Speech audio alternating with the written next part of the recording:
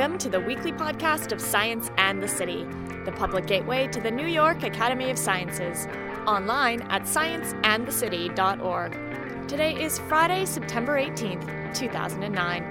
I'm Alana Rangi.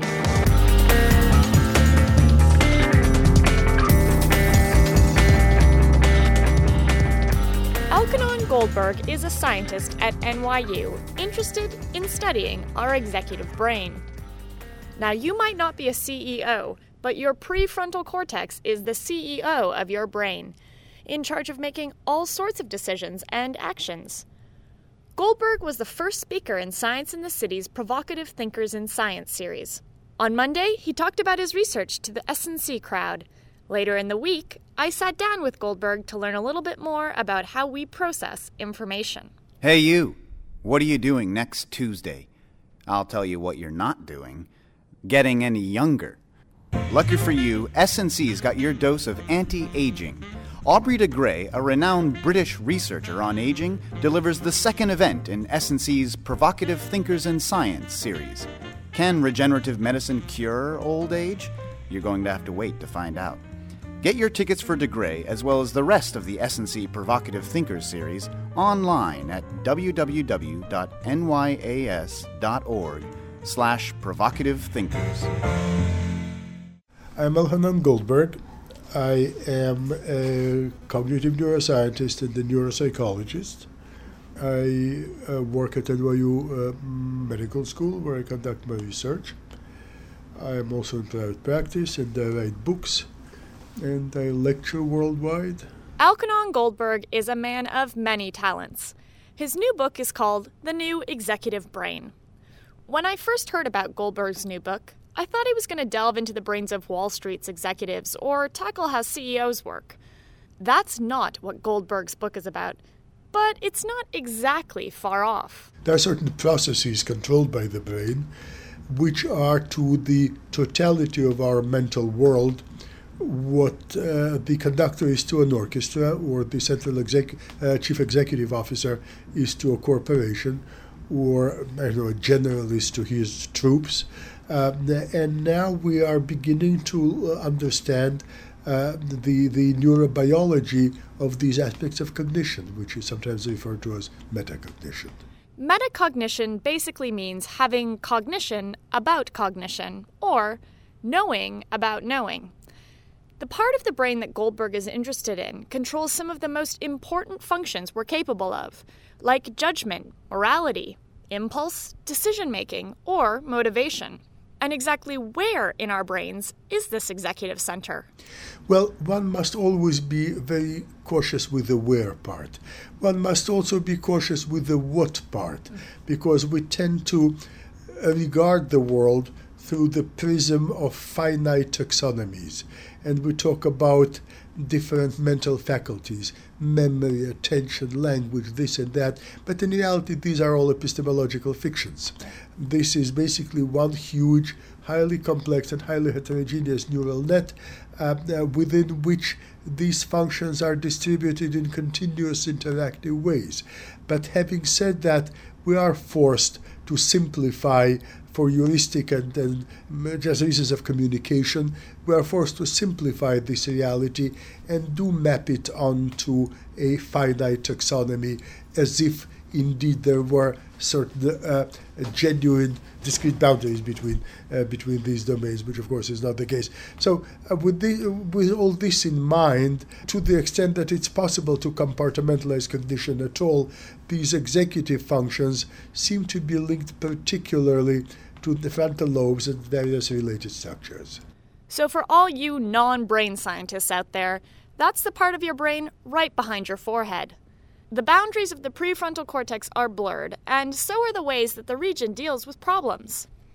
Goldberg is particularly interested in how we make decisions. It's basically the ultimate manifestation of human mind, right? The ability to make decisions. For any neuropsychologist or cognitive neuroscientist interested in cognition, you see, if you look at the history of the field, And now I'm giving you a somewhat different answer to the same question. If you look at the history of the field, it started with the lowest hanging fruit and the most obvious ones, the ones which lend themselves most readily to being rendered in common sense constructs. You see, we all intuitively understand that language is, a distinct area of mental competence, that, movements, controlling movements is a distinct area of mental competence. So this is neuropsychology and neuroscience, in their efforts to understand the brain machinery of all of the above, started with such areas. Now, until a few decades ago, neuroscientists were not even concerned with this question, what are the brain mechanisms of metacognition? Because just the whole construct does not map organically on anything within the kind of a lay common sense domain. If you talk to a lay person, do you know what language is? He'll say yes, even though in reality they don't, but it will resonate with some common sense lay construct. Say, do you understand what movements are? He'll say yes. You say, what are executive functions? They won't even know what you're talking about, okay? It does not map readily on anything within the kind of a lay common sense everyday domain. So it took scientists, generations to get even to formulate this question, to consider the possibility that there may be some certain aspects in the brain which are somehow preferentially involved with these aspects of cognition. In the hierarchy of kind of a fruit available for picking, it is the least low-hanging fruit. It's a very high-hanging fruit, so it's a challenge. We live in a pretty ambiguous world. We make all sorts of decisions all day long that don't have a right answer. Like, what am I going to wear today? Or, what do I feel like for lunch? Goldberg calls these actor-centered decisions. Their answer depends on the preferences of the person. But we also make decisions and choices based on factual information, which is either true or false. There's only one answer to the question, what is the capital of France? Just like there's only one answer to, where do you live? Who's the mayor of your city? Or what bank do you use? These decisions are called veridical decisions, or as Goldberg prefers, veridical cognition.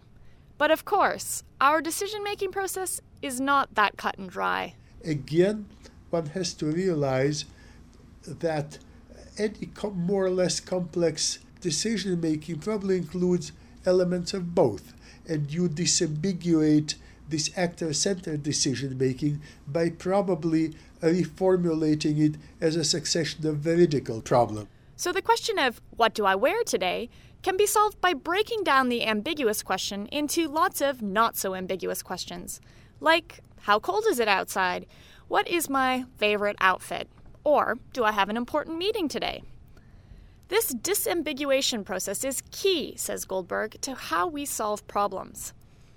One of the things Goldberg has discovered is that while the prefrontal cortex is expert at handling the ambiguous free choice problems we face every day, once we disambiguate the problems and break them down, a different part of the brain takes over. I use the CBT experiment merely as an example. CBT stands for Cognitive Bias Task. Of the power of these non-veridical actor-centered paradigms. The CBT experiment uses brain scans to look at people's brains while they are making decisions. In the first round of the experiment, subjects were shown a picture of a geometric shape, called a target. Then, they were shown two other designs and asked to choose which they liked best. While it was made clear to them that it was a free choice experiment, they didn't know that one of the two choices was always more similar to the target than the other. In a second experiment, they were asked to choose which of the two designs best resembled the target, or which was more different. Basically, Goldberg disambiguated the task for them. What Goldberg and his team discovered was that when the subjects were given the ambiguous free choice task to choose the shape they liked best, the frontal lobes were put to work. However, when the task was disambiguated and there was an obvious right answer to the question, the frontal lobes no longer became important in solving the problem. We were able to really characterize the functional difference between the left and the right dorsal prefrontal convexities. Today people like to talk about dorsolateral cortex, but in reality, when they say that, very often they mean the broader area, which is both dorsolateral and frontopolar. So I sometimes like a more generic term, frontal convexity. Okay, we were able to demonstrate gender differences, which were completely eluded all the prior research. We also demonstrated certain facts pertaining to kind of the relation between handedness and cognition. So we were able to demonstrate to a whole bunch of phenomena which completely eluded these veridical paradigms. Okay, so the point that I was making is that the cognition controlled by the prefrontal cortex lends itself to the studies with actor-centered paradigms much better readily than does to the studies with veridical paradigms, and we are trying to do precisely that. Goldberg and his team also found major differences between the ways that males and females handled free choice problems. On the CBT card, one of the two choices always more closely resembled the target than others. When asked to pick the shape that they liked best, some subjects matched their choice to the target shape, which Goldberg called context-dependent decision-making. Some subjects made choices based on other preferences, like color or shape, regardless of the target. Goldberg calls this context-independent decision-making. Goldberg and his team found that men were strikingly more likely to make their free choice decisions in a context-dependent way, while women were much more likely to use a context-independent method. The CBT test is only one example of the kind of research that Goldberg is using to study the brain. But what does his research mean for us? First of all, better ability to characterize functional difference between the female brain and the male brain, and even the two hemispheres, the two frontal lobes, front and back, etc., enables us to design better cognitive rehabilitation protocols for patients recovering from the effects of stroke, of traumatic brain injury, of all these bad things which afflict people, okay? And then they are subject to various forms of cognitive therapy to help restore the function and the underlying brain. And the more custom-tailored it is, we talk about individualized medicine, yeah? Well, it applies also to neurorehabilitation. The more individualized it is, the more beneficial it will be, presumably. Another thing is that to the extent that we know about the relationship between different parts of the brain and their utilization, so to speak, and what effect it has on these various neuroplastic processes, to the effect that we know that, it gives us some kind of a general rationale not to just always carry our life on mental autopilot. His research also offers interesting insight into brain diseases like ADHD, schizophrenia, or Tourette's. All of these diseases are known to affect the frontal lobes, and all of them are more common in men. Does that mean that the frontal lobes in men are more vulnerable to disorders affecting the executive center of the brain? Maybe, says Goldberg, but more research is needed. To learn more about Goldberg's work, pick up a copy of his new book. The New Executive Brain is available in all major bookstores. And if you want more big ideas in science, check out the rest of our Provocative Thinkers in Science series online at nyas.org/provocativethinkers. That's it for this week. Can't get enough of Science in the City? Try following us on Twitter at www.twitter.com/sci-and-the-city. Or you can follow us on Facebook and let us help you find the science community in your city. Science in the City is a non-profit program of the New York Academy of Sciences. We need your continued support to keep bringing you this weekly podcast series, as well as the rest of the Science in the City program, like our Provocative Thinkers series, and our website. For more information on Academy membership or to support Science in the City today, log on to scienceandthecity.org/donate. As always, we would love your feedback on any of the programs we run here at Science in the City. Send us an email at scienceandthecity@nyas.org or leave us a voicemail at 212-298-8654. See you next week.